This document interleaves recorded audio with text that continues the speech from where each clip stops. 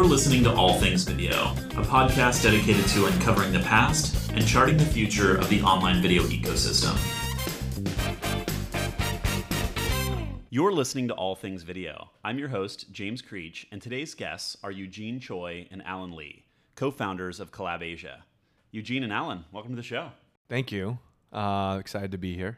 James, great to see you again. Yeah, glad we get to do this. We've been friends for a few years now and have had a chance to hang out all over the world, from LA to Seoul to Singapore. But here we are in Paladin HQ, downtown Los Angeles, getting a chance to catch up post-VidCon. So to just kind of dig in, I thought we'd start by getting an understanding of how both of you met and how you got your start in the media and entertainment space. Well, first, let me get this out of the way, James. So basically, if your listeners don't know, James is a CEO and founder of his own company, and he's hustling, and I see him all around the world.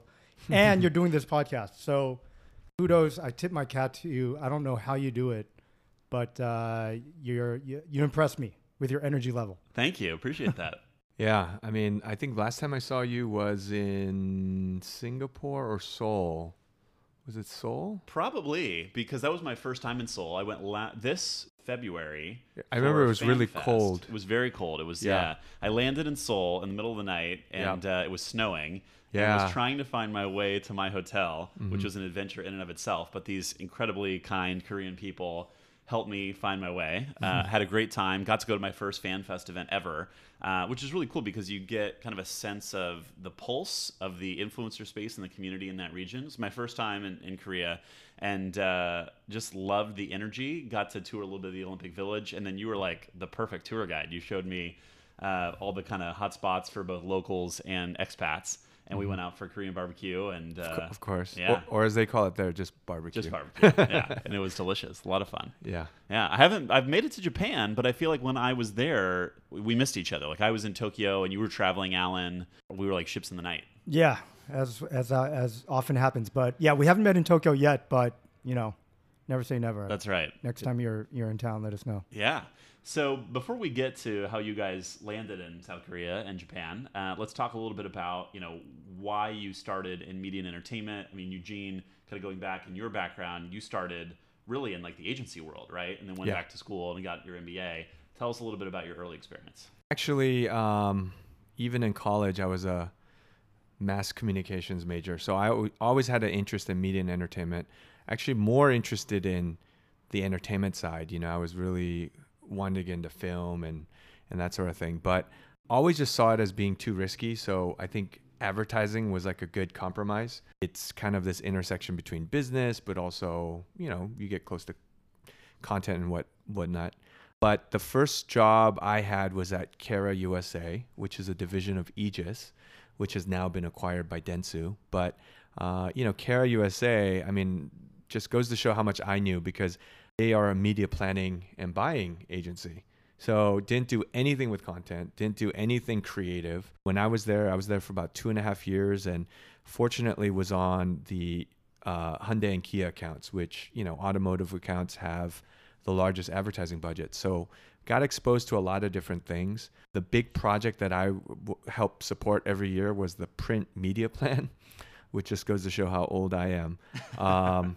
It was like, are we going to run an ad in Newsweek or Time Magazine, Maxim or FHM? And so it was a different world back then. And I remember, towards the end, as I was transitioning out, is actually when they launched their online advertising department. But it was a great experience because kind of the core, principles and the basics of advertising still remain the same to this day.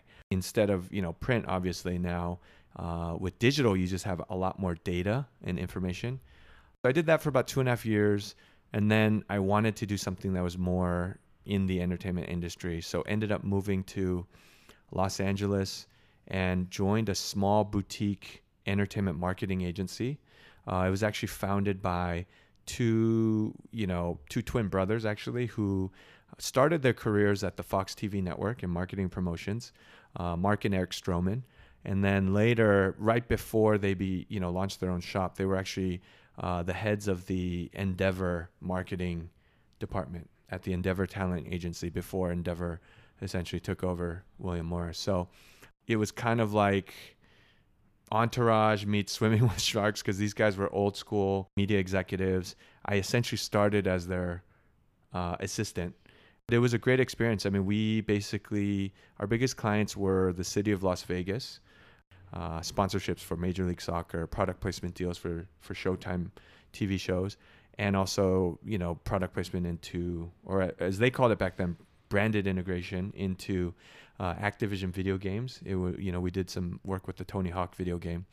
And for the city of Las Vegas, we worked in conjunction with their media agency Initiative, who at the time was spending a lot of money with the What Happens Here Stays Here campaign.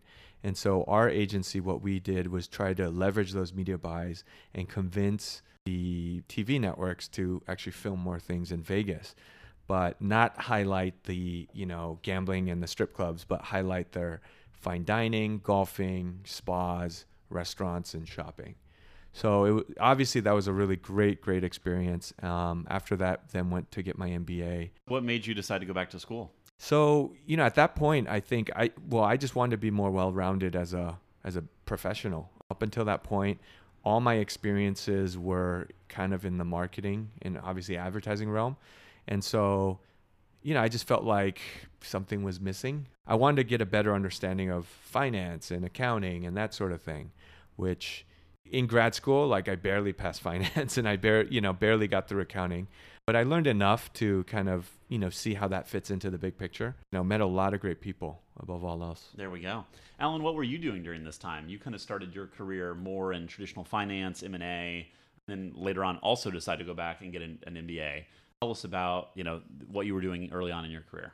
So yeah, I started in investment banking right out of college. I was at a firm called DLJ, and I was in the M&A group, which basically means, I was sleeping under my desk, working 100-hour work weeks, the whole 9 yards.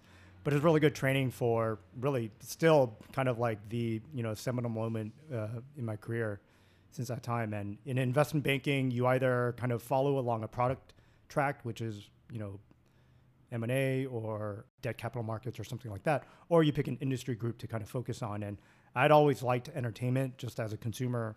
And, my goal was always to run my own company one day. So, after being the M&A group, I had a chance to go to industry. I went to this .com, which is no longer around. It's called Hollywood Stock Exchange. And from there, I moved over to Lionsgate Entertainment, where my main role there was basically kind of like an in-house junior investment banker, where you're doing corporate finance and valuing library. And that's where I really learned how to value content, whether it's in the form of film or TV or new media. And then from there, I went to business school, went to Columbia Business School, and toyed around with going back to banking. But this was around 2005. The hedge fund industry was extremely active. So I went to a hedge fund called DB's Warren, and my role there, again, was basically making loans to companies collateralized by their content library. So again, content library became a primary focus of my career. And then I hooked up with Eugene much later than that, and here we are. So you mentioned you'd always wanted to be an entrepreneur. You have this fascination from a young age as a consumer of entertainment. What drew you to that path? Why was that the goal? Yeah, it all starts with, I think I probably speak for everyone in this room, it all starts with like a personal interest that probably was formed when you're young, like a kid, right? You just love movies. I loved movies. I just loved it. Still, if I have 2 hours to spend, I would rather do it watching a movie than anything else, right? It takes you into this whole new world. It's a combination of art, science, technology is a big part of it. So yeah, that's where it started. And then as a finance person, it's good to focus on an industry. You don't have to, but it's good to. So that's why I picked entertainment. How did you two ultimately meet? Well, we had a lot of mutual friends, and ultimately the guy who connected us with, I think, was Joseph Kim. Joe Kim, yeah. Joe Kim, who's actually in the gaming space. He's actually a pretty interesting guy. We should connect you with him as well. He, at one point, I think, was heading up Sega America. Yeah. But and then prior to that, I think he was a venture capitalist. Well, he started his own gaming development company. He was financed by Saban Capital, and another one of our mutual friends actually worked for him there. But yeah, we knew each other through the Berkeley Alumni Network, essentially. Well, and so here's how I know Joseph Kim, which is kind of a funny story. So he married this woman named Sienna, who actually I went to third grade with. So Sienna's parents and my father were like old friends. And so when we first moved to California in third grade from Wisconsin in a U-Haul van is all we had. We had nowhere to stay. And so we stayed I remember sleeping in her like living room. And so we lost touch completely. And then freshman year at Berkeley in 1997, randomly one of my friends, maybe I shouldn't be telling this story, but one of my friends met Sienna on AOL. And then that's how Sienna and I reconnected. Like and back in the instant messenger days. Yeah. Yeah. And then eventually Sienna one day hit me up and said, "You got to meet my husband, Joe." Oh, this was around the time when I was going to get my MBA. And so Joseph had gotten his MBA in UCLA. Then Joe, like a month or two later, said, "Oh, you got to talk to this guy, Alan." And so we connected then, and we started, Alan and I and Andrea Chung, the three of us started organizing just kind of like happy hours at Cafe Blue in Koreatown. It was just, we called it Coho. It was an intersection of, Korean Americans and Hollywood, right? So we're trying to gather, between the two of us, we had a lot of friends that were in the entertainment or media business. And it wasn't just for Koreans. We were inviting everybody who we knew. And we did that for maybe about 3 months before. It's a fun party. Yeah, you had like people from like traditional Hollywood come by. Then you had like people from that were like totally Asia focused. You had like people from like Chinese film industry drop by. It was really fun. Yeah, just a lot of random people. And that was kind of the first time Alan and I started hanging out quite a bit, and then obviously just kept in touch. And then when I joined Collab, after a while, there was a need for a finance guy, Sure. right? And how did you make your way to Collab? How did you meet the McFadden guys and the Collab crew? So that's also, interesting story. So after business school, I went to work for CJ America, and it was, not exactly what I wanted to do. I was in the strategy and planning team, but in hindsight, it was a great experience because I had never worked for a Korean company before. And CJ is the largest Korean entertainment company in the world. Yeah. I didn't really get involved in too many entertainment-related projects. I mean, CGV launched, the movie theater launched here during my tenure over there. I wasn't directly involved. I was actually more involved in setting up their online store on Amazon for their food products. But I was doing that, but around that time, I randomly started producing a reality show. I don't know if I'd ever told you the story, but I don't think so. Okay, so at the time, I remember Jersey Shore was the hottest show on TV, and a friend of mine, Eddie Kim, who I went to college with, we both just were sitting around and we're like, dude, Jersey Shore, it's such an amazing phenomenon. And we said, I think this could work in Koreatown with Asian Americans, right? Because you have young, I remember reading this article. There was all this controversy, and then MTV was like, it was like, oh, you make Italian Americans in Jersey look horrible, right? But I remember the MTV executive was like, no, at MTV, we love exploring youth culture and, their, rites of passage, right? And so I remember thinking, well, definitely Koreatown has its own unique, distinct culture, and Asian Americans, there's a lot of, they go to karaoke and, different types of, nightclubs. And obviously there's a lot of, the rites of passage for Asian Americans are quite different. So anyway, long story short, me and Eddie had this idea, and then we randomly met Tyrese Gibson's producing partner. He had just come off of Fast and the Furious 5 and Transformers 3, and his producing partner wanted to get involved. And we ended up developing essentially what ended up becoming a pilot, not so much a pilot, but a pitch tape for a reality show called K-Town. And so at that time, we actually ended up selling a pilot we got offers from E! and Oxygen. We sold the pilot to E!, but ultimately it didn't get picked up for a full season. And then around that time is actually when YouTube started its original channel initiative, where they're funding channels and content. And I got to meet George Strompoulos and Song Kang at Fullscreen. So later they told me it's because everyone got a YouTube production budget deal except for Fullscreen. So what they tried to do is find people like us who had like a project with legs and try to connect them, right? Or use it to kind of get the funding themselves. And it's funny because I realized George and I went to college together. We were the same major. He was like a year younger.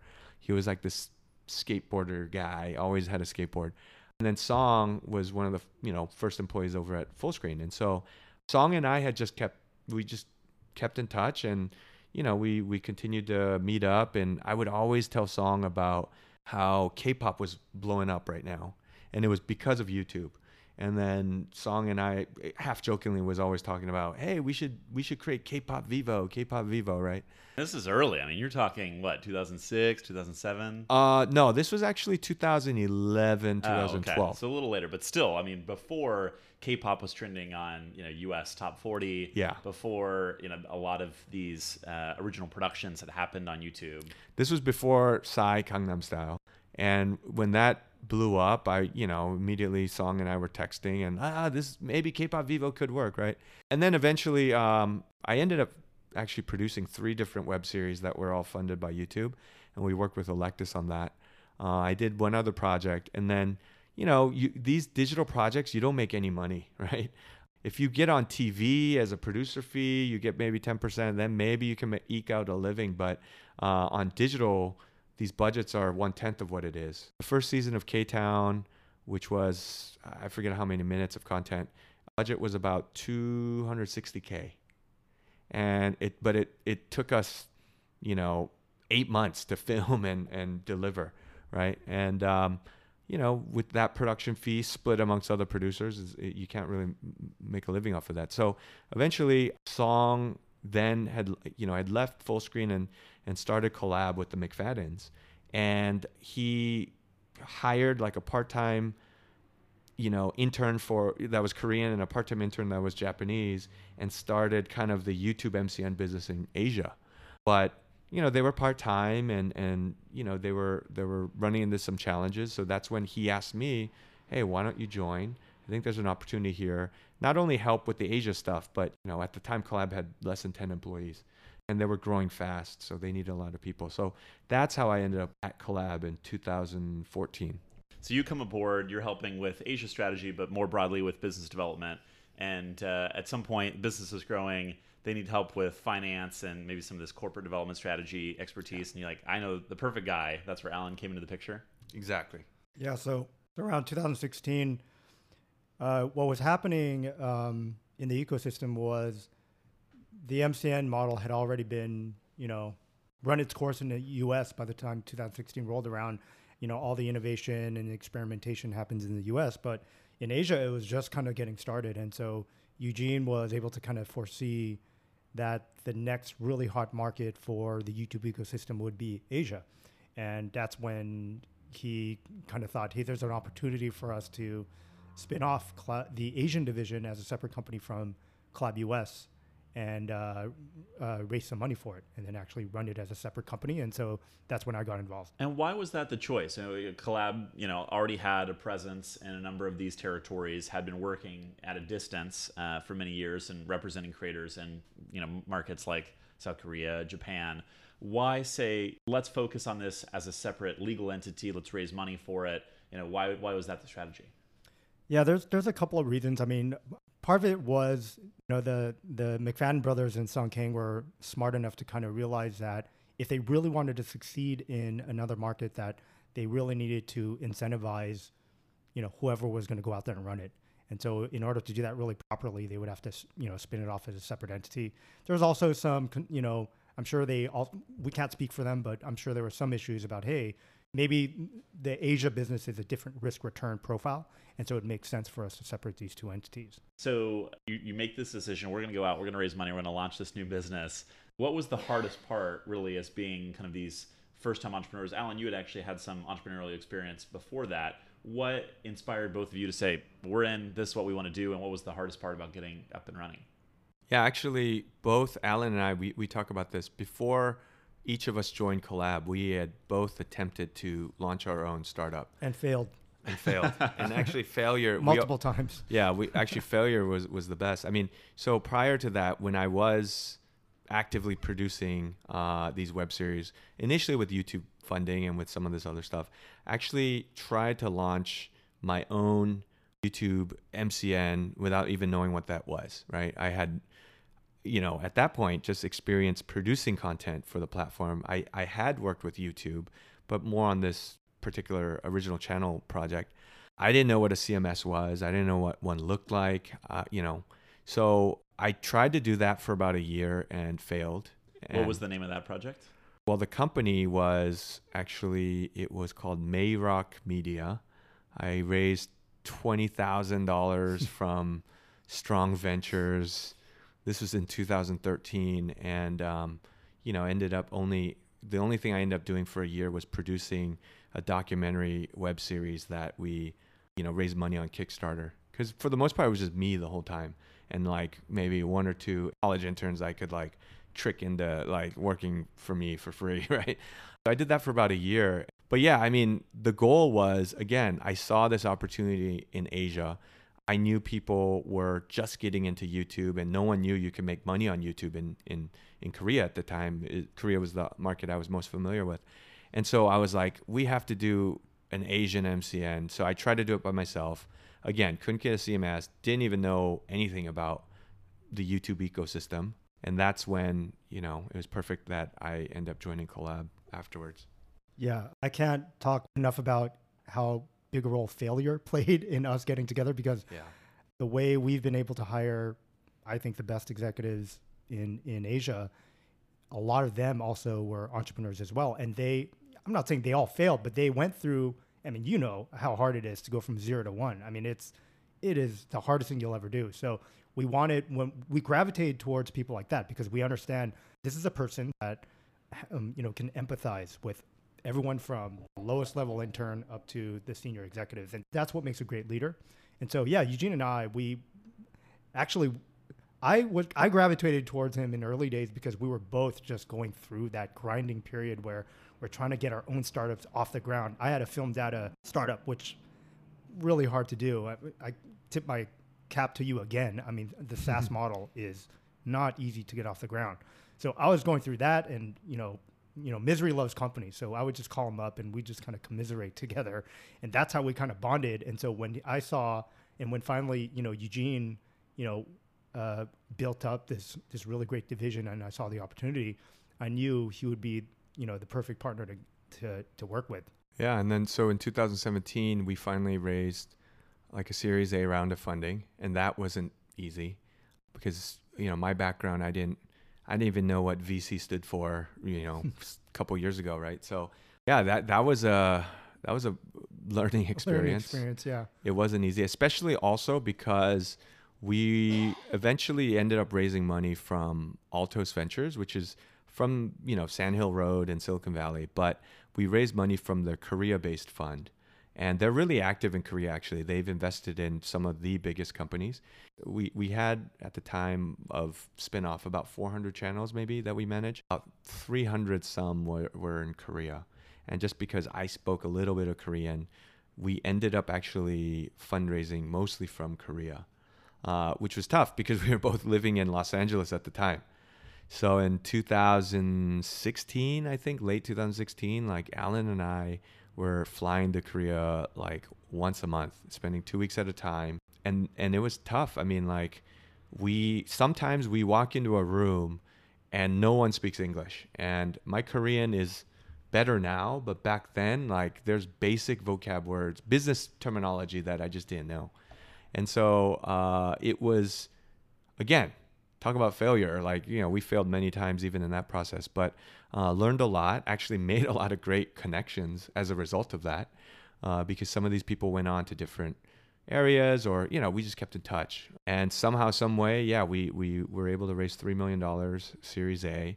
That was enough capital for us to set up Collab Asia, a separate company, and then we had to, incorporate in Korea and incorporate in Japan, put some of our employees on payroll and give them like health insurance and stuff like that. So it's funny because most of this is fairly recent history, and I remember it at the time because I think Eugene, you and I had gotten introduced through Song maybe a few years back, and we had known each other, kept in touch, and then you had introduced me to Alan as you two were thinking about this, and it went from, it's an idea, hey, we'd like to do this, to, we're raising money working on the fundraise, to oh, the round's closed and I'm moving to Korea in 2 weeks. Like I remember it happening. Yeah. It probably felt like years for you guys, but as an outside observer, it was like, wow, this is exciting. It's all coming together. And you pack your bags, moved to Korea. Alan, you landed in Tokyo. I went to Tokyo. Yeah. And you guys were off to the races, right? So Yep. you've since built out your team. You've expanded into a number of new markets. You're in Hong Kong. You're doing stuff in Greater China. You hired another good friend of ours, Jerry, That's right. who is Indonesian by background, grew up mostly in Australia, but also had spent a lot of time in LA. Entrepreneurial guy, talent management background. He comes in to lead Indonesia at first, and now it sounds like more of the Pan-Asian strategy. But how do you identify these markets? How do you identify these leaders to add to your team and continue to scale? So initially, Alan and I, we originally thought, hey, each market in Asia, in America, people tend to clump Asia together as if it's one country. But, obviously there's a lot of different languages, a lot of different cultures. And we knew that we were going to need good people, good executives, right? And originally we thought each country office was going to be kind of very self-contained. But since then, we actually, we're kind of one big company, right? I mean, you can't separate things out. I mean, YouTube is a global platform. So it's tough for us to kind of, separate our business in that way. So originally, yeah, we had a lot of ideas, some which, were clearly wrong. But it was Korea and Japan at the time. And I had just gotten married, actually. So in July, we closed Series A. August, I got married. I actually had to delay my wedding date. So kudos to my wife for being very patient. And then September is when we made the big move. So it was a pretty wild time. And again, like my wife was very understanding. And then Alan, on the other hand, because we didn't have any senior people in Japan, but at the time we still had a decent sized business there, he moved to Tokyo, right? But he's not Japanese. He doesn't speak Japanese. The good thing is our Japan business is very B2B focused. So of course we have big individual creators as well, but we knew from the beginning that Japan had just a ton of content, right? Original content in the form of anime. It's actually the second largest music market in the world. People don't know that. So tons of content there. And we knew that a lot of the relationships that we needed to make in Japan would be B2B, so businesses. And I'm like, well, I'm from the banking world. And yeah, maybe I don't speak Japanese, which I don't, but I could at least add some value there. So that's why that's why I went to Tokyo. And just to follow up on what Eugene said, we can't really point to one thing that has allowed us to succeed this far, but it's a multitude of things. The first one is the business model that we imported and then kind of iterated upon from the Collab USA guys. It works, right? It works in pretty much every market we go into. Number two, I would say, is corporate culture. So, and again, we have the USA guys to thank, because we were able to kind of lean on the culture that they had built up. And a lot of the things that maybe people in our industry, especially in America, take for granted, so diversity, inclusiveness, kind of equality, neutrality in terms of gender, all that kind of stuff, that's a big deal at Collab USA. And we had imported that to Asia, and that's how we've attracted the best and the brightest in each of our markets. So corporate culture, business model, and then I guess a little bit of luck, I guess, is how we've been able to get to where we are. Yeah, so initially it was just Korea and Japan, and then in VidCon 2017, when it was become clear that this was actually going to happen, we went to VidCon, and then Alan told me, he's like, I'm going to look for every Asian person here, and he literally went up to. Literally would just go up to every single Asian person that happened to be at VidCon. And that's how he met Jerry. And there weren't a lot back then. By the way, this VidCon this year was pretty diverse, but even just 2 years ago, it was actually not as diverse. Yeah. Surprisingly enough. And Jerry at the time, his background is in music. He was a talent manager. And I always say, I think people from the music industry, it translates really well because they understand distribution, they understand content, they could review contracts, and they also have the patience to deal with crazy, weird, creative talent, right? So Jerry was perfect. And then, he was going around looking to transition. He saw music is, he had a 1-year-old kid, and he can't go to shows in Hollywood twice a week, follow his DJs around. So he saw a lot of opportunity in digital. He saw a lot of opportunity in Southeast Asia because that's where he's from. And so he was going around, he tells a story. He was going around, just networking and talking to companies and asking them, hey, what's your Asia strategy? What's your Southeast Asia strategy? And most of these companies at the time, I mean, it's still kind of like that. They were just like, well, we have one office in London, you know what I mean? Something like that. And then, of course, then he met Alan. And then it just kind of, it was a match made in heaven, right? Like we found each other, right? And he basically opened up Indonesia for us.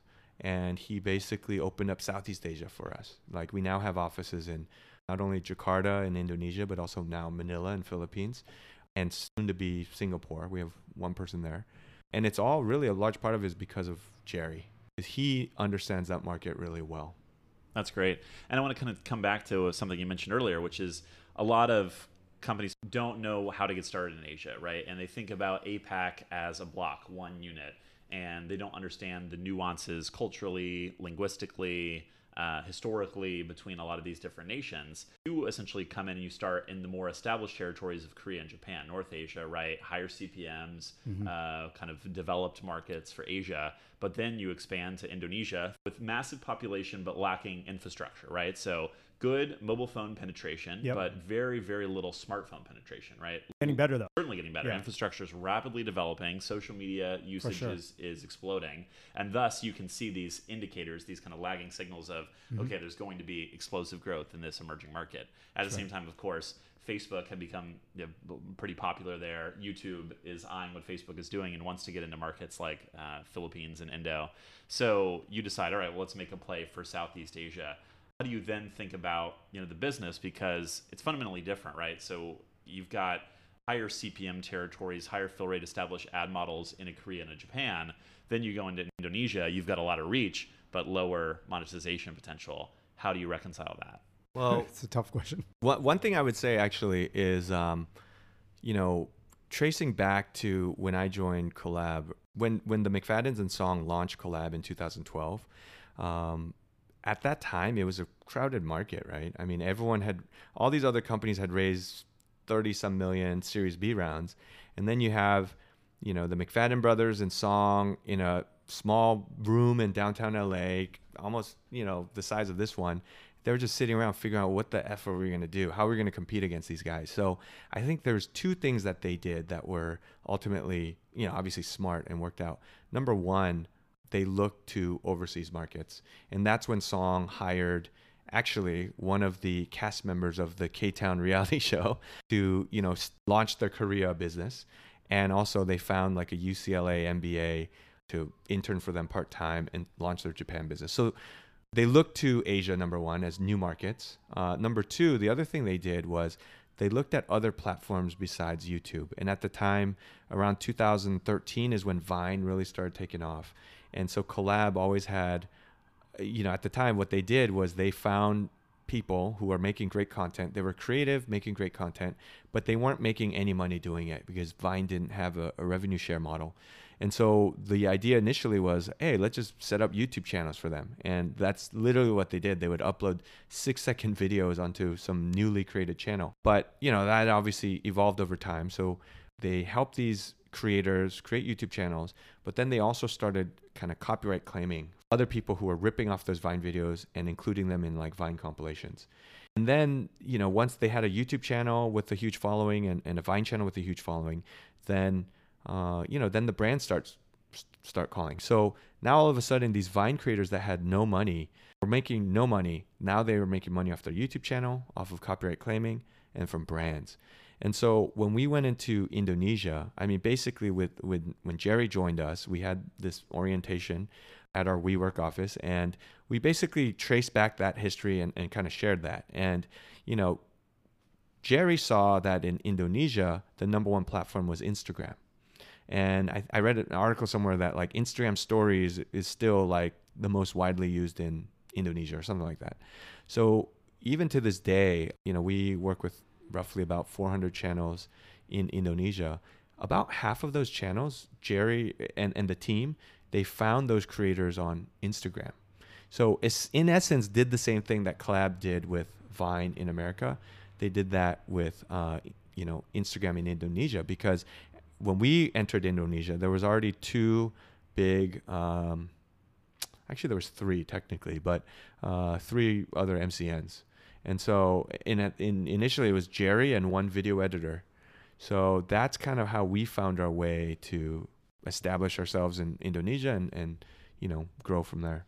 I was going to follow on. Our business is fundamentally the same in each of the markets, including the more developed markets of Japan and Korea versus Indonesia. The way we've been able to grow in each market is, for now, up until now. So we kind of, when you look at our company, we have different life stages.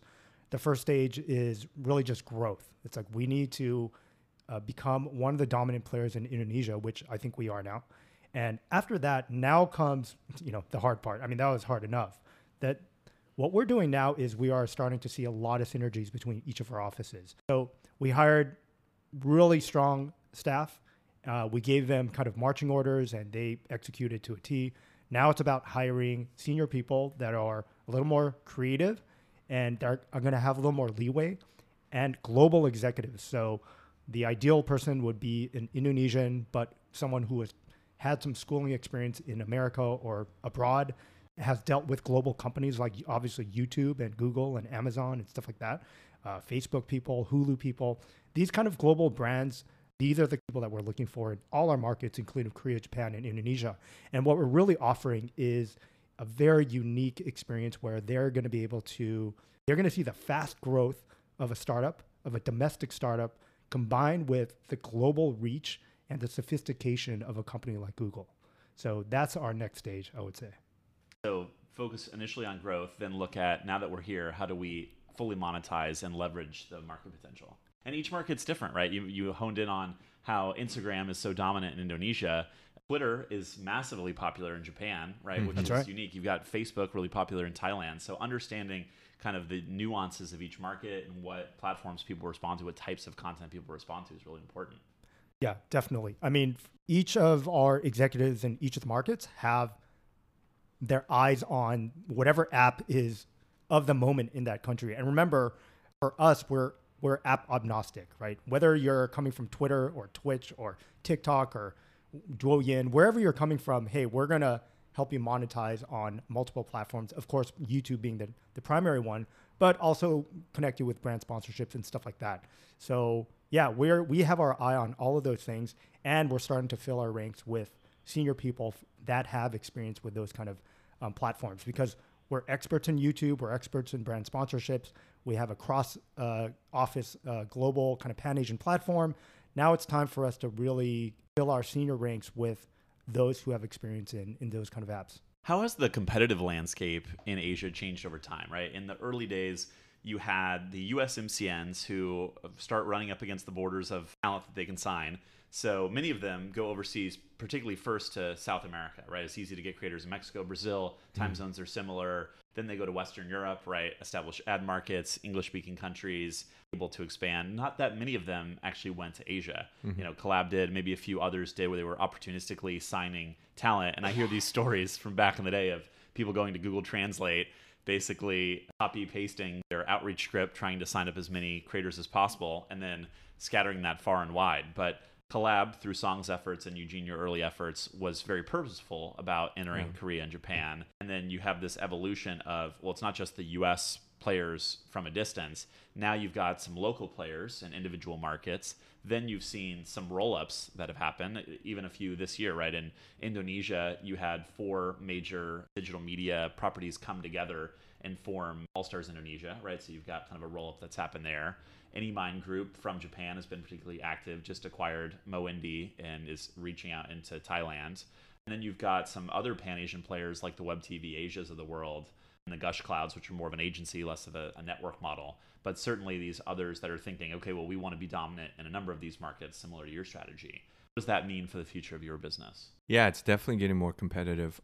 Actually, when I joined Collab in 2014, part of it was because Song, as I said, had hired a friend of mine to start recruiting channels in Korea specifically in late 2013. And at that time, I mean, when he would reach out to content creators, YouTubers in Korea, it was like, hey, I'm messaging you from LA. You make great content. work with us, you're going to make more money, right? And then oftentimes would not get a response for a while. And later he found out is because a lot of people in Korea at the time didn't even know you can make money on YouTube, right? So in essence, they thought it was like one of those like Nigerian, email phishing, whatever, right? Like, oh, I'm from LA, you're gonna make tons of money and blah, blah, blah, right? So that happened in 2013. And then actually CJ, one of the largest media conglomerates in Korea and also almost in Asia, they started their MCN business in late 2013, Daya TV. They claim to be the first MCN in Korea, but I think maybe Collab started a little bit before them. But they became a dominant player in Korea in 2014. Actually, and then in 2015, the head of that department, Mr. Song, he left. He raised $17 million in venture capital funding. And in 2015, they set up Treasure Hunter. And then around that time, this was 2015, and then shortly thereafter, Sandbox started. I think in 2016 is when they got like a seed round. Pilsung is an ex-Googler, right? Yeah. He was ad sales for Google Korea. And they just raised a big, I don't know if it's news is public, but they just raised a massive round, I think almost $20 million this past January. So yeah, Korea is definitely very competitive. Yeah, talking about Japan, I mean, you have which is probably still the only pure play MCN that is public currently. There's One, but of course they've been really challenged. But when you look at the flurry of activity in terms of financing and, as you said, M&A roll-ups and stuff like that, there's no bigger validation of the industry we're in, and it's hard to see how it's similar to what happened to the MCNs in America. I think America was just a little too early.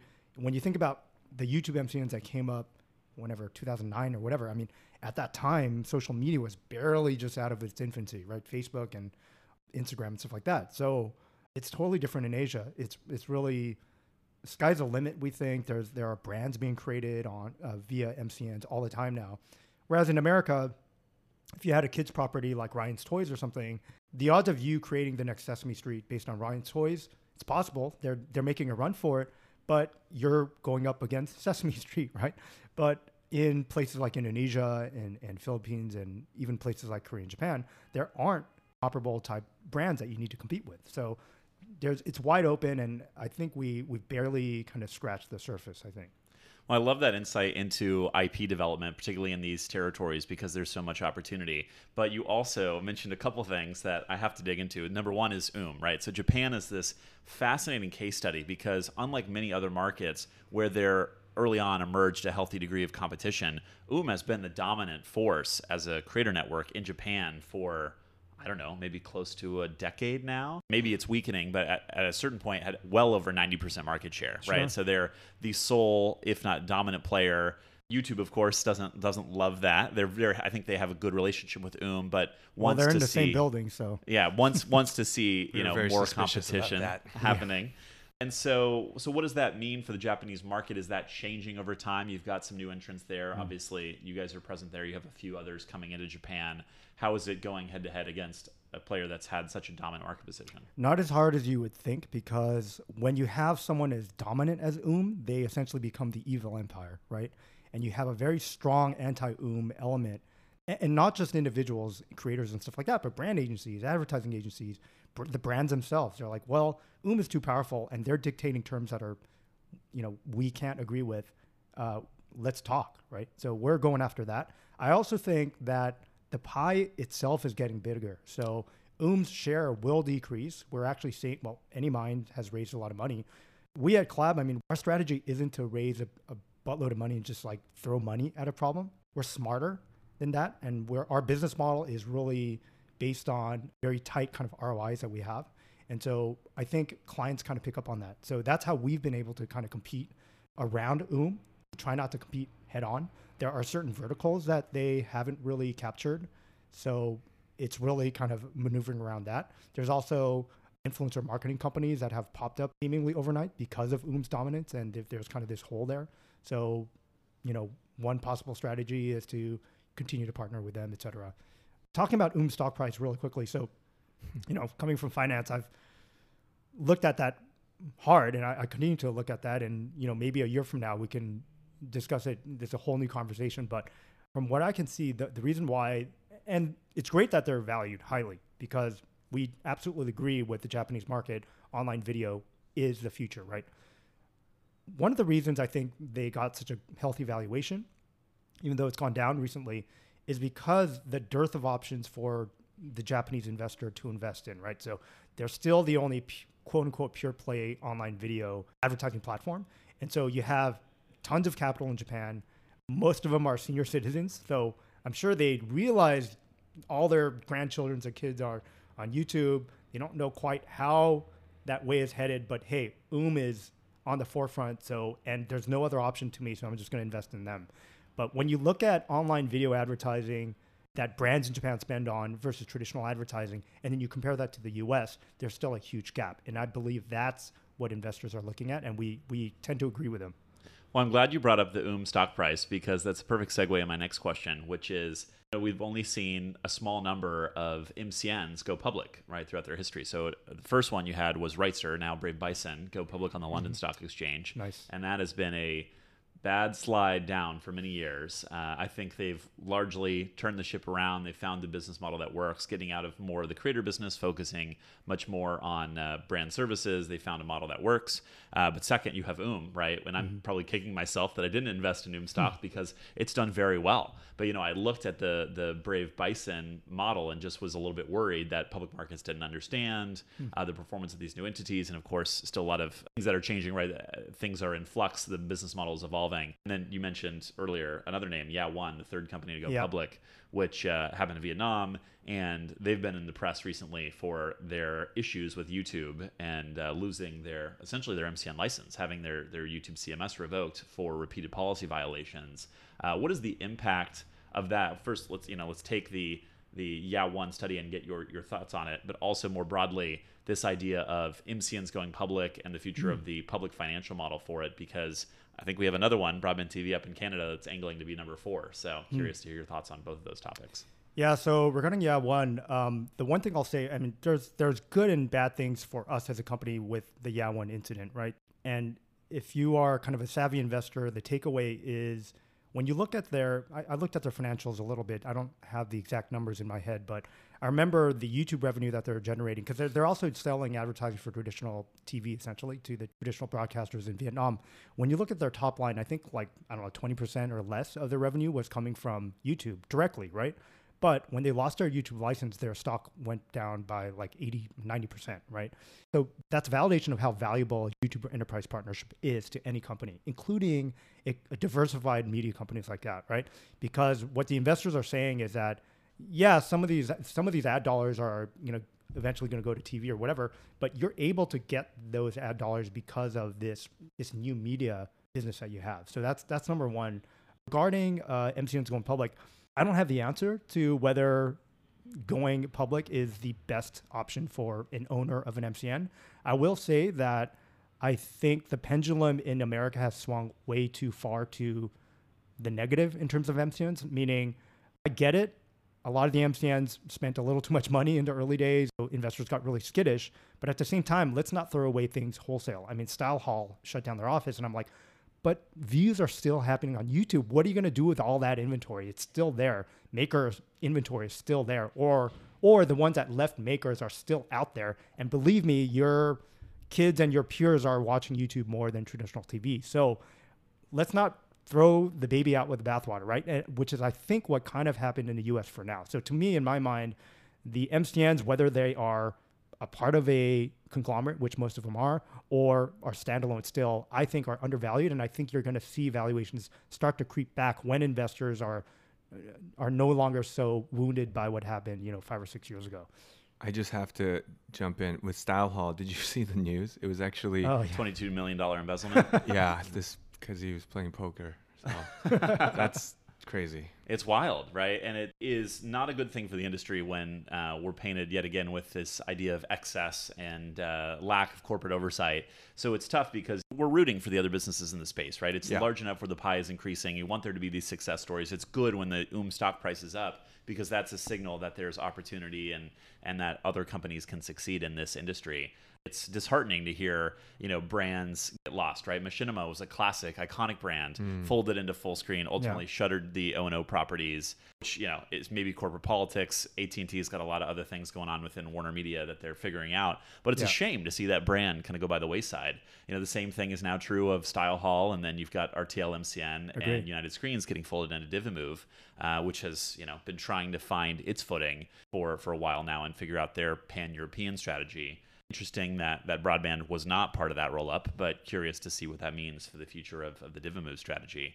And Style Hall, being one of those really early players and a leader in the fashion beauty space, which is a huge vertical, not just on YouTube, but now particularly on Instagram, it's a challenging thing. Yeah.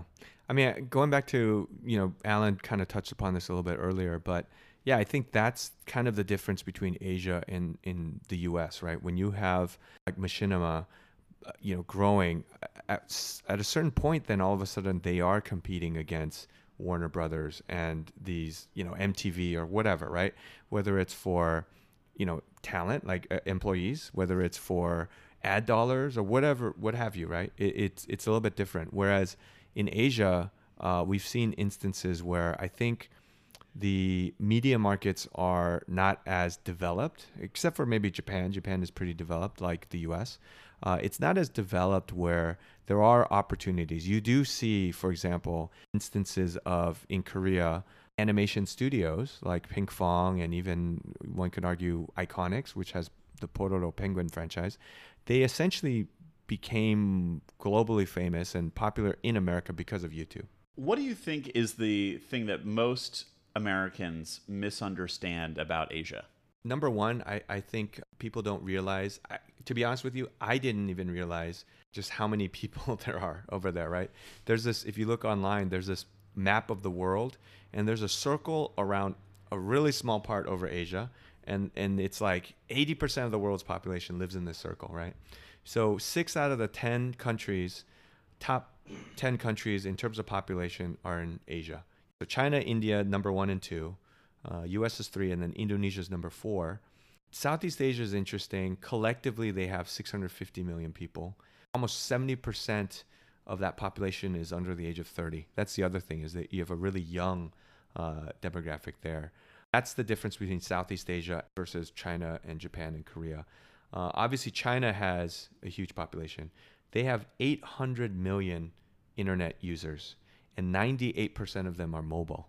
So, that's more than twice the size of the entire US population. So the sheer volume is something that I think a lot of people don't realize. And that's why we see a lot of opportunity. And one last thing I'd like to point out in places like Southeast Asia and maybe some of the smaller second, third tier cities in China, they're essentially almost skipping a generation of technology. They may not have TVs at home, they may not have a PC, maybe a laptop, but they all have smartphones. And that's something that you see in many different ways, whether it's how popular Instagram is or TikTok, or rather even they don't even have bank accounts in parts of Southeast Asia. So it's actually a digital wallet tied to their phone. In China now, WeChat, you do everything. You have Uber, Airbnb, Expedia, whatever, everything you need, it's all tied to your WeChat, right? So it's really quite different from the United States, and it's actually pushing innovation in very interesting ways. Yeah, so I'll kind of give you two answers. That the first one is what surprised me the most, and then the second one, I'll try to make a generalization about what Americans think. So the first one, the thing I was surprised about was how much people in Asia, so that includes Japan, Indonesia, all the markets that we're in, and China, how much they thirst for other Asian content. So I thought, hey, let's face it, American content is still head and shoulders above anything else in terms of production value and story and all this kind of stuff.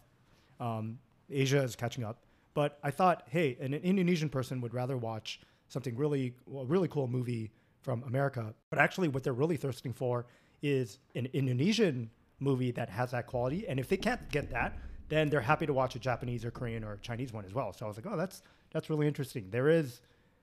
I'm not saying all the countries love each other and it's a love fest, but there is a sense of, hey, I kind of identify more with someone closer in my neighborhood, right? And that That was kind of surprising to me. The second thing, what Americans I think misunderstand, and this is where we talk about China, but can't understate enough kind of the sea change that is occurring in mainland China with respect to attitudes towards the West. So it used to be that, the developed countries, including Korea and Japan, really respect what the West has done for them, right?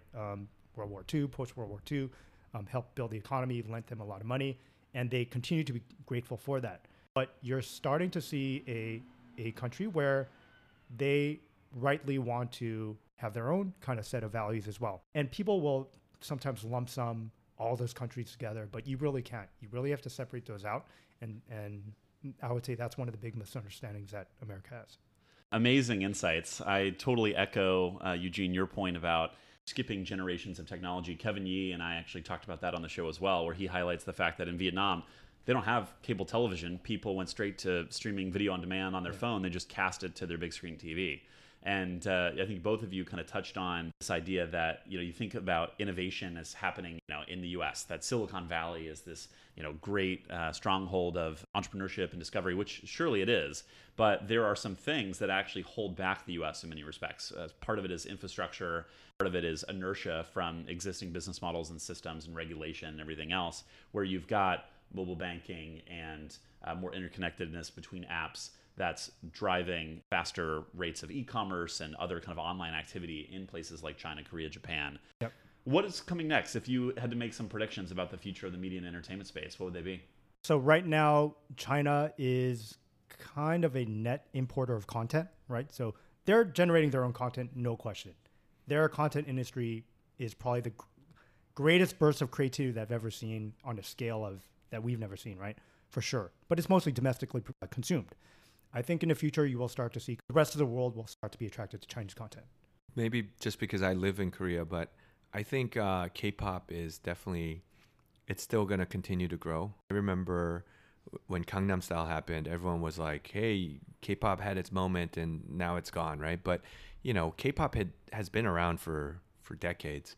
And Gangnam Style is not representative of K-pop, right? I think now what you see with Blackpink and BTS, BTS, I read somewhere, I think when they sold out the Rose Bowl, it was like the highest grossing concert in Rose Bowl history or something by some metric. I don't think that's a fluke, right? I think K-pop, it's the result of a lot of different things coming together. And I think it's going to be a music genre that's going to continue to be a fixture, not only just in Asia, but also worldwide. I think it's going to continue to just be its own thing.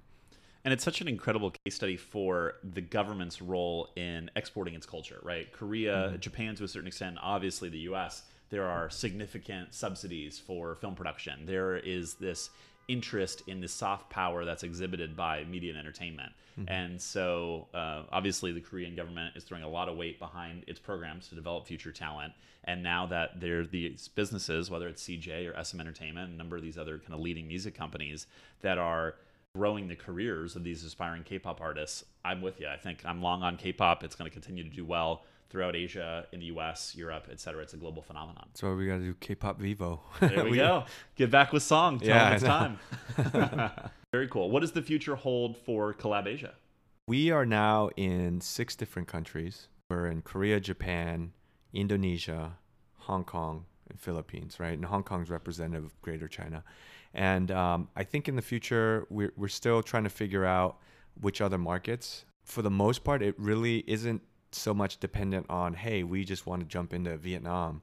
It's really, we need to find the right person that kind of fits in with our team and our company culture and buys into our vision.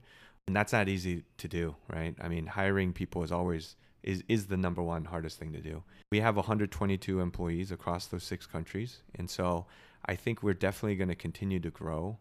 We're trying a lot of different things. And now every market is obviously a little bit different. We're starting to work with more and more music clients actually in Asia. So not only with K-pop agencies, but indie musicians in Japan and in Indonesia.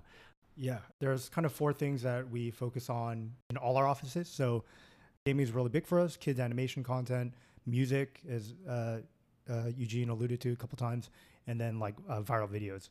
So company-wide, that's what we're focusing on. Awesome. 30 seconds or less, what were your takeaways from VidCon 2019? When I first went 4 or 5 years ago, I always thought it was the focus was a little off because you had the kids screaming and running after their favorite YouTube stars. And then on the third floor, you had all the industry people who were just swapping business cards. It was almost like 2 different conferences in one. And now I think they have properly split the two. You kind of have the Anaheim Convention Center with the VidCon conference, and now you have a lot of the industry people spending more time in the Hyatt Regency. So I welcome that change. My quick perspective was it felt like a very established and stable environment. So they moved it to July, which means most of the kids are out of school. So you kind of went to this. It's kind of like Disneyland, except they're asking their parents not to take them to Disneyland, but to VidCon. So that's kind of cool because maybe that's something that could just persist for a long time. So that's kind of the feeling that I got. Me too. It's definitely established. It's growing every year. It's great to see the sense of community, and you still have fans and creators and industry all come together with more interest from brands, publishers, traditional entertainment. A lot of buzz around TikTok this year, and I think very strong interest in global opportunities in general, but particularly in Asia, and most of that interest is coming from China. We've taken a lot of, Douyin is a Chinese version of TikTok, right? So we've taken a lot of Douyin creators and made them money on YouTube. Amazing. If you were starting a business in the digital media space today, what would you do? I know you guys listen to the podcast, so you're probably familiar with this question. Obviously, you are just 2 years into Collab Asia and focused 112% on this. But the idea is, if you were thinking about the new opportunities, the white space in the landscape, putting your entrepreneurial hat on, what would you do? I tell everyone Southeast Asia. I have never even been to Southeast Asia before 2018, early 2018 is when I first went. And it's amazing to me. I was in Jakarta a month ago, and now there's a subway system, right? 6 months ago when I was there last, they were still under construction, but yeah, now they have a subway system in Jakarta. So I tell everyone, I joke around, I tell my wife, maybe she needs to learn Bahasa because we might have to move to Indonesia. But yeah, I'm just really amazed at the rate of growth and development happening in the different parts of Southeast Asia when I visit, but also the people there, they're hungry, they're hustling, and they're actually the young people. We mostly have young people on our staff. They're growing up in this global world where they grow up listening to K-pop, but also Ariana Grande and Britney Spears, right? So they are like the next generation coming from Southeast Asia. They are going to be these true global citizens. So I'm just constantly amazed at what I see in Southeast Asia. I couldn't agree with Eugene more. It's about investing in, when you look at content worldwide and where it's being consumed and where it's being created. Yeah, you're already starting to kind of see the balance shift towards places like Asia, and Southeast Asia is definitely one of them. So yeah, you're going to start to see a lot of cool stuff happening from Southeast Asia, particularly Indonesia. We'll stay tuned for that. In the meantime, where can people find out more about you and more about Collab Asia? Well, our websites are under construction right now, and we are actively working on our social media game. But right now, I think LinkedIn has been. I'm amazed to see how big LinkedIn has become. Before it was just kind of like, where you look for a job or spy on people, I guess. But all of our executives are pretty active on LinkedIn, and we're actually going to probably use that to share more of the industry related news that involves our company. So for your audience, our LinkedIn pages are probably the most appropriate. Our website's up. It's collabasia.co, not .com, .co. Also Collab Japan, Collab Korea, Collab Indonesia, Collab Philippines.com. So we have all those URLs. We have different websites for different languages. I'm easy to find. I'm Alan W. Lee. I have that on all the platforms. So Instagram, Twitter, Facebook, ALLENWLEE. Guys, thank you so much for taking time. I know it's been a hectic schedule while you're here in LA, but so fun to get to hear more of the story, more of your perspectives on what's happening in Asia as the next explosive market of growth and the opportunity that you're seeing out there. So thanks for taking the time to come on the show. Thanks, Thank you, James. Thanks for tuning in. I'm James Creech, and this has been another edition of All Things Video. If you like what you hear, we hope you'll share and subscribe for new episodes. See you next time.